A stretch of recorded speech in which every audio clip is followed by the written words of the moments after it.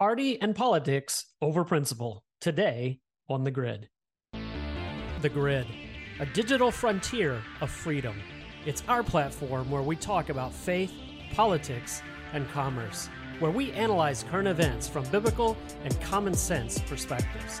I'm so glad you knocked. The door is open, and we have answered. Come on in and welcome to The Grid. Welcome, believers, family, friends, neighbors. I'm Chris Kuhlman. I'm the CEO and founder of the Kingdom Patriot Group, and welcome to The Grid, our flagship podcast production. And a special shout out to my son, JD, as he faithfully serves our country through the Coast Guard and really all military, as I drink from my Coast Guard mug. Thank you so much. Appreciate that. Before we get to today's topic, let's jump into this week's news in review. So there's a lot of stories in the news this week. And as I'm reading here, Republicans are opening a probe into the Biden's energy secretary for this whole EV trip, this electrical vehicle trip that she was on. What I find interesting about this, we're really talking about Jennifer Granholm and our energy secretary. And she was doing this tour it was really for photo op and sound bites, but she went to an electric vehicle charging station and she blocked it with a non-electric vehicle. Yes, we're talking about a gas-powered vehicle. And she blocked it, and people were waiting in line, and they were really ticked off. They didn't know who she was. So what they do, they called the police, and the police came out and got involved. It was a total mess. It reminds me of rules for thee, not for me. But now Congress has opened up an investigation into this little sideshow road trip. But I honestly have to say, is this really worth their time? What are they actually investigating? Are they investigating that Granholm is a complete moron and a hypocrite? Okay, just save us the tax dollars. Where do you know that? No investigation needed. Also, apparently Biden's 2024 campaign team, I really shouldn't say that, really his whole administration is on a mission to stop him, not stop his policies, not stop him from doing weird things. No, to stop him from falling. That's right. To stop him from falling. Well, apparently there was a diagnosis that the media has not been forthright. The media has not been reporting on, and it's called significant spinal arthritis. And so apparently this creates a lot of pain for him, a lot of problems, difficulty moving. He's getting physical therapy every week for this. And it's become such an issue that his staff, for instance, are saying, well, we've got to go into Air Force One with a lower ladder to the lower level, then take an elevator up. All these different things they're trying to do just to keep him from falling down. This man is so feeble. There's no doubt about it. And I just can't believe that this is the leader of the free world. We'll talk a little bit more about that later. There's also some news about all of these transgender notification policies that are appearing in school districts. We'll continue to report on these, but it really comes down to this. It has created a massive amount of distrust between parents, teachers, and even advocates. Because basically what these policies say is that when a kid wants to transition or wants to do something different, that no one can know. They can't tell the parents. They're barred from telling parents by rule, regulation, or policy. It's just crazy. Also saw that Nancy Pelosi is part of a growing list of Democrats that are finally calling for Menendez to resign after his bribery indictment. We'll talk a little bit more about that later as well. Also saw this really caught my eye. Did you know Gavin Newsom has close ties to Hunter Biden? Yes, this self-proclaimed heir apparent in politics, Gavin Newsom, the czar of California. Apparently he has all these back channel emails with Hunter Biden and the Biden family, and they go to meetings together and fundraisers together. They do fun things together. The ties here are a little bit concerning. Now, I'm guessing he's trying to distance himself now based on what's happened with Hunter, but just thought people would find that interesting. Also, in another crazy story, Biden's approval ratings are sinking like a millstone. I mean, they just are. His approval ratings are sub 35%, depending on which poll you look at. Well, one of the challenges of that is he still has not gotten the endorsement of the UAW, the United Auto Workers Union. And that's pretty interesting because they pretty much have endorsed every Democratic president in our lifetime. So what does President Biden do? Well, he goes to Michigan this past Tuesday and actually walks the picket line, I believe for 13 minutes is what I heard, with the striking auto workers. He describes himself as the most pro-union president ever. But again, he still doesn't have their endorsement. And so what's astonishing about this to me, it's one thing for the federal government to support federal unions. And what I mean by that is when you have workers, federal employees that are part of a union, and then the administration supports them. I don't like it. I don't think it's fair, but at least I understand that. But this is something totally different. The United Auto Workers, these are not federal employees. This is the private sector. And literally Biden is saying that the full federal government, the full power and arm of the federal government is behind you. And we are against this business. So what is the United Auto Workers asking for? They're asking for more than a 30% increase, more than a 30% pay increase for their workers, and for the work week to be reduced to 32 hours. Hey, I like those parameters. Let's all do that. But just go with me for a moment. I want you to see how this plays out. The government supports the union, and the union to some degree is going to get these concessions.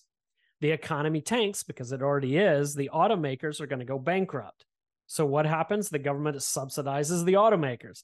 The unions strike again, and the vicious cycle continues. And who gets nailed to the wall? The American taxpayer. You are the one that takes this, that takes it on the chin.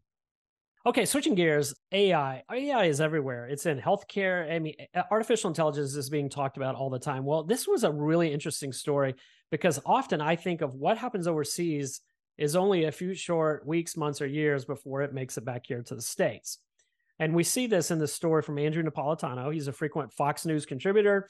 He's also a former New Jersey Superior Court judge. Well, he told Newsmax that there's this bill in the United Kingdom. It's called House of Lords Bill 164 that literally gives artificial intelligence the ability to regulate speech.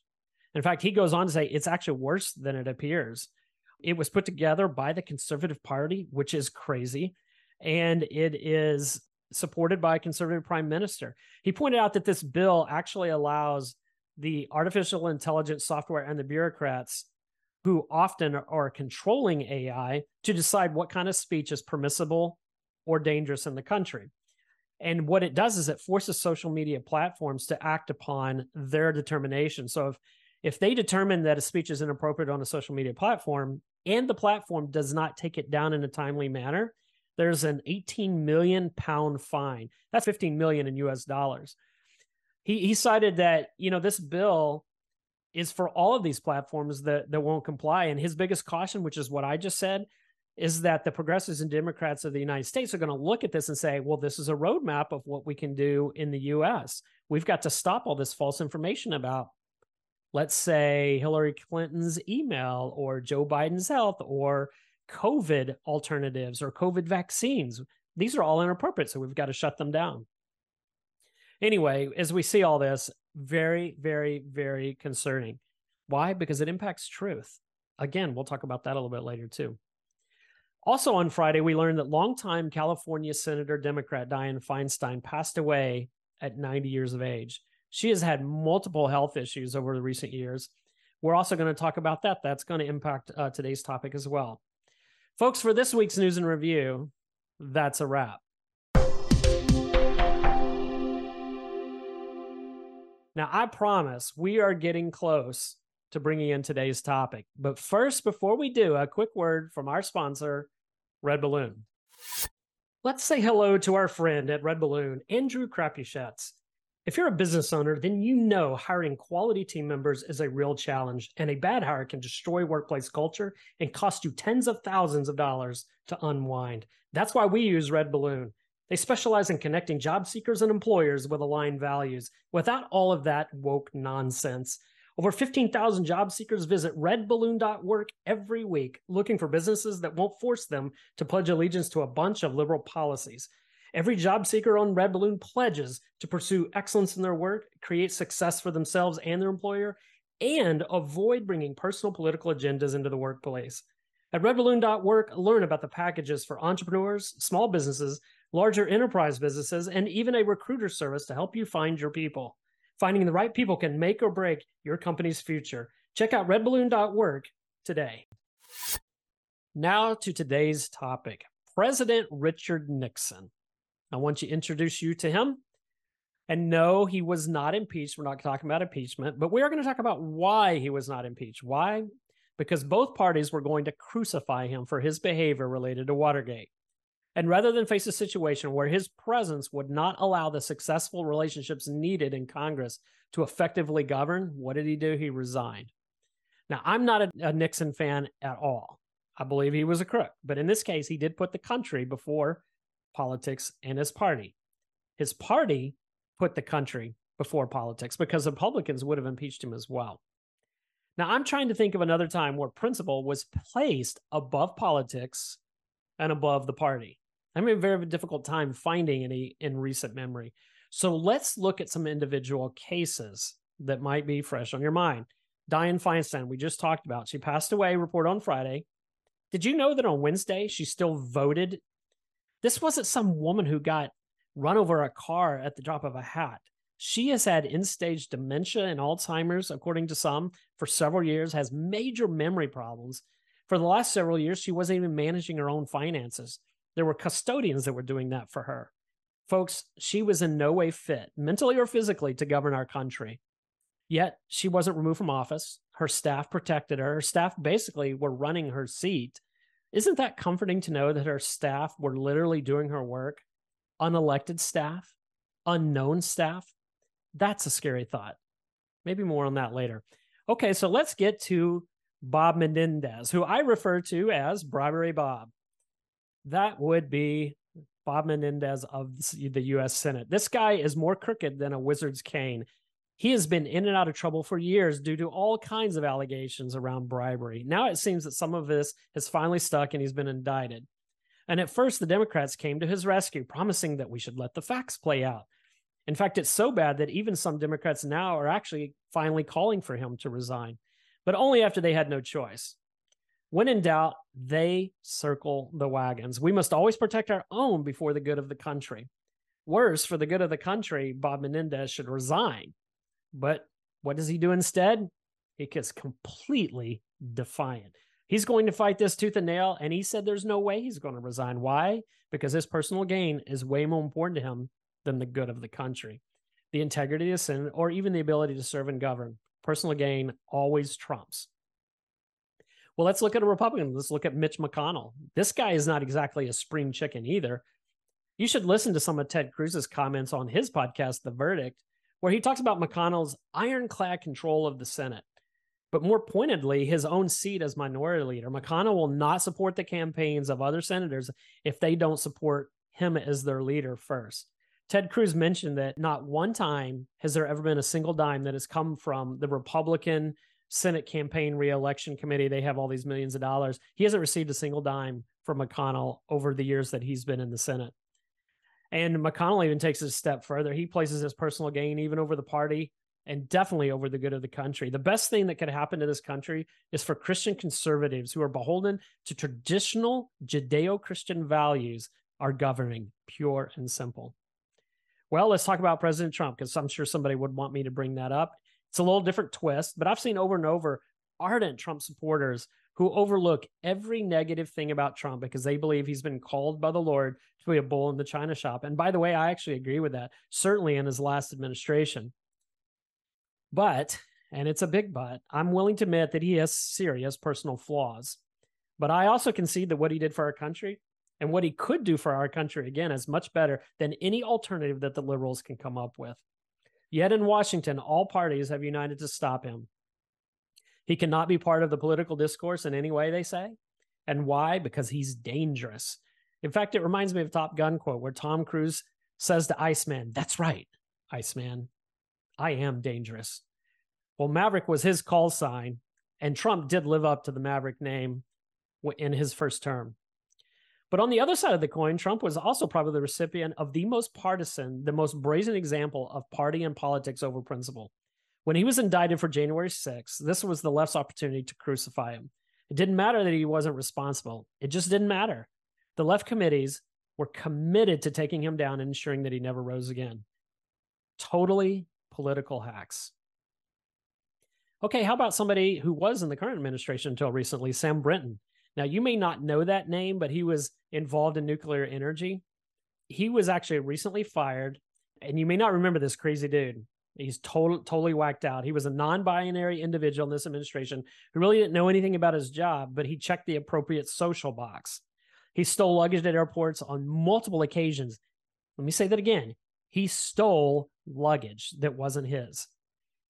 And finally, the White House had no choice but to fire him once he was actually indicted. But they defended him for quite some time. And why?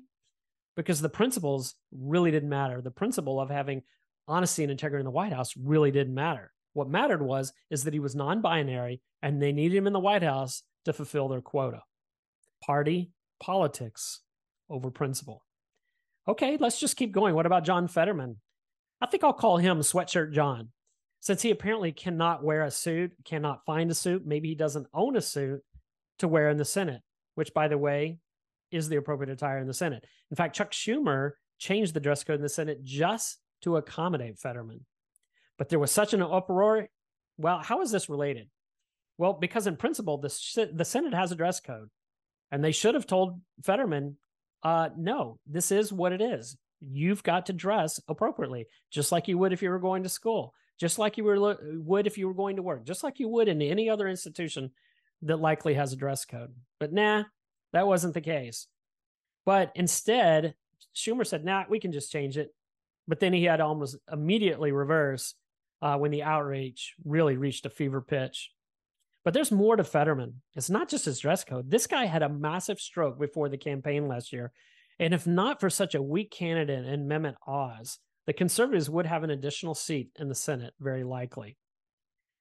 But this guy, because of that stroke, he cannot put two sentences together. He's not fit to govern. But he's allowed to anyway, party over principle. Because he's a Democrat liberal, we must protect the seat at all costs, regardless of the pain to him individually or to the country as a whole. And of course, no conversation about being unfit for office would be complete without a discussion of our current president, Joe Biden, and the Biden crime family. As we mentioned earlier, his staff is working overtime to try and find ways for him to not just fall down. Have you seen him lately? At least now I understand the spinal arthritis point. At least that's an explanation. But he is so physically unfit and intellectually and mentally unfit for office. It's crazy. We reported last week that he doesn't even know where he is half the time. He speaks to the Hispanic caucus, but he references the Black caucus. He talks about taking naps in press conferences with foreign leaders. He has to be led off stage because he doesn't know where to go. He references places as if he were there yesterday when he's never been at all in his life. This is crazy. It is so brazen. This guy is going to be in assisted living soon. I'm telling you. Yet, there are two examples in all of this that show that party and politics rule over principle. If the Democrats were principled, they would not allow him to run again. They would not allow him to run again for the goodness of the country. For goodness sake, they would not do this. But second, and this is one that we don't always talk about as much, the press are choosing party and politics over principle because they would highlight all of these issues and all of this unfitness that he is. Yet the press is protecting him as well. Unbelievably so. And why? Because he checks all the boxes of the social agenda. And above all else, that must be protected, even to the detriment of our country. Truth and justice have taken a backseat to politics, folks. It absolutely drives me nuts. Okay, I see shared videos every day of 1-year-old Johnny falling asleep with his face in his birthday cake. If you can share that video, surely you can share the grid with your friends and neighbors. Post it on Facebook, like it on YouTube, share it on Twitter, email it, text it. And for goodness sake, hit that like button and give us a 5-star rating when you listen. Thank you for joining the fight for faith and freedom.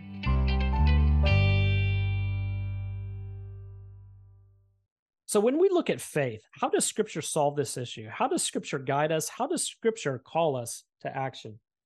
Well, I'm glad you asked. And the first thing that comes to mind is in Philippians chapter 2, verses 3 and 4. I'm going to read that to you real quick.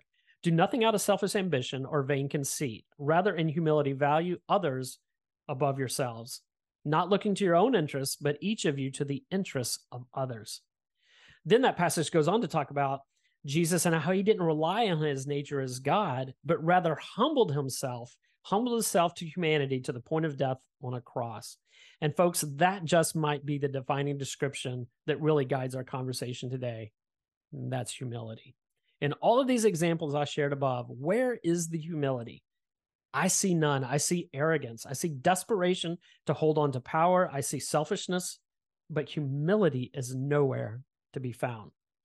The other thing that I see that has to do with truth, and this is where I believe Scripture really wants us to run and embrace and hide it in this place, is in the truth of God's word.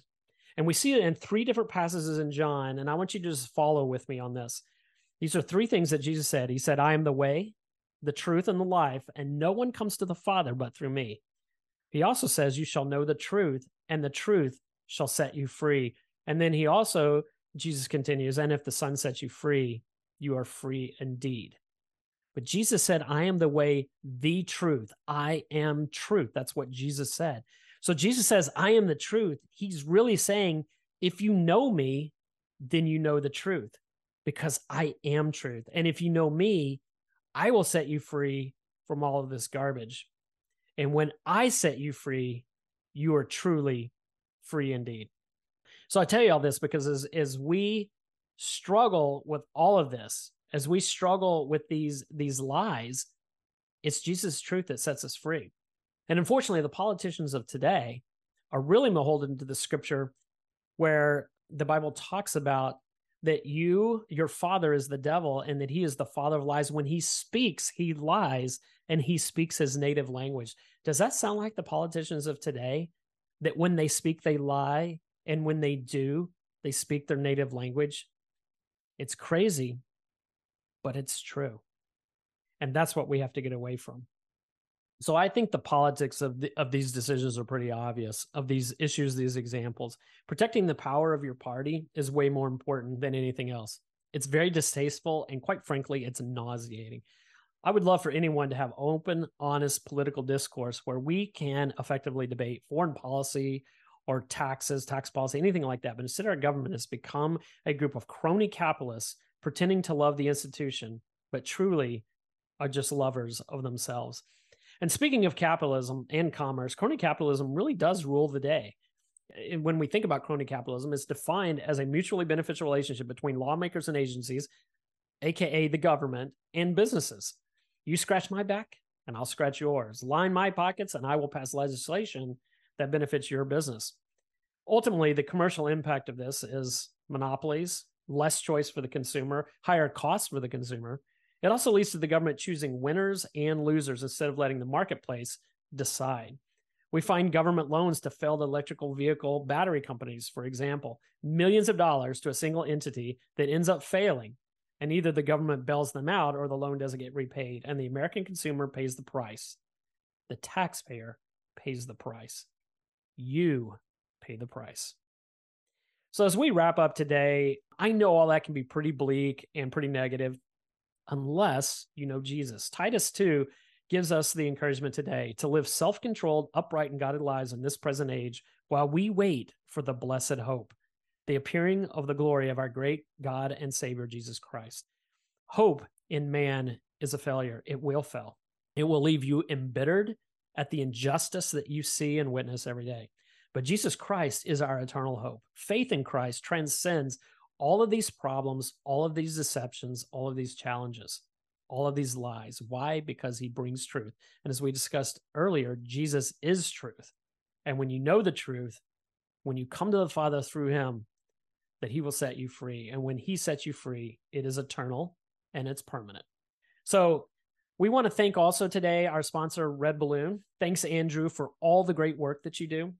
And thank you so much to our audience for listening to this episode of The Grid. Be sure to visit our website at kingdompatriot.us to join the movement of faith and freedom. Also, make sure you tell your friends, family, and neighbors about this podcast, The Grid. You can listen to us on Apple Podcasts, Amazon Music, Spotify, iHeartRadio, and pretty much any other podcast player. Give us a 5-star rating so we can broaden our reach. Your membership is appreciated, your input is valued, and your voice is needed. I'm Chris Coleman, and I am a Kingdom Patriot.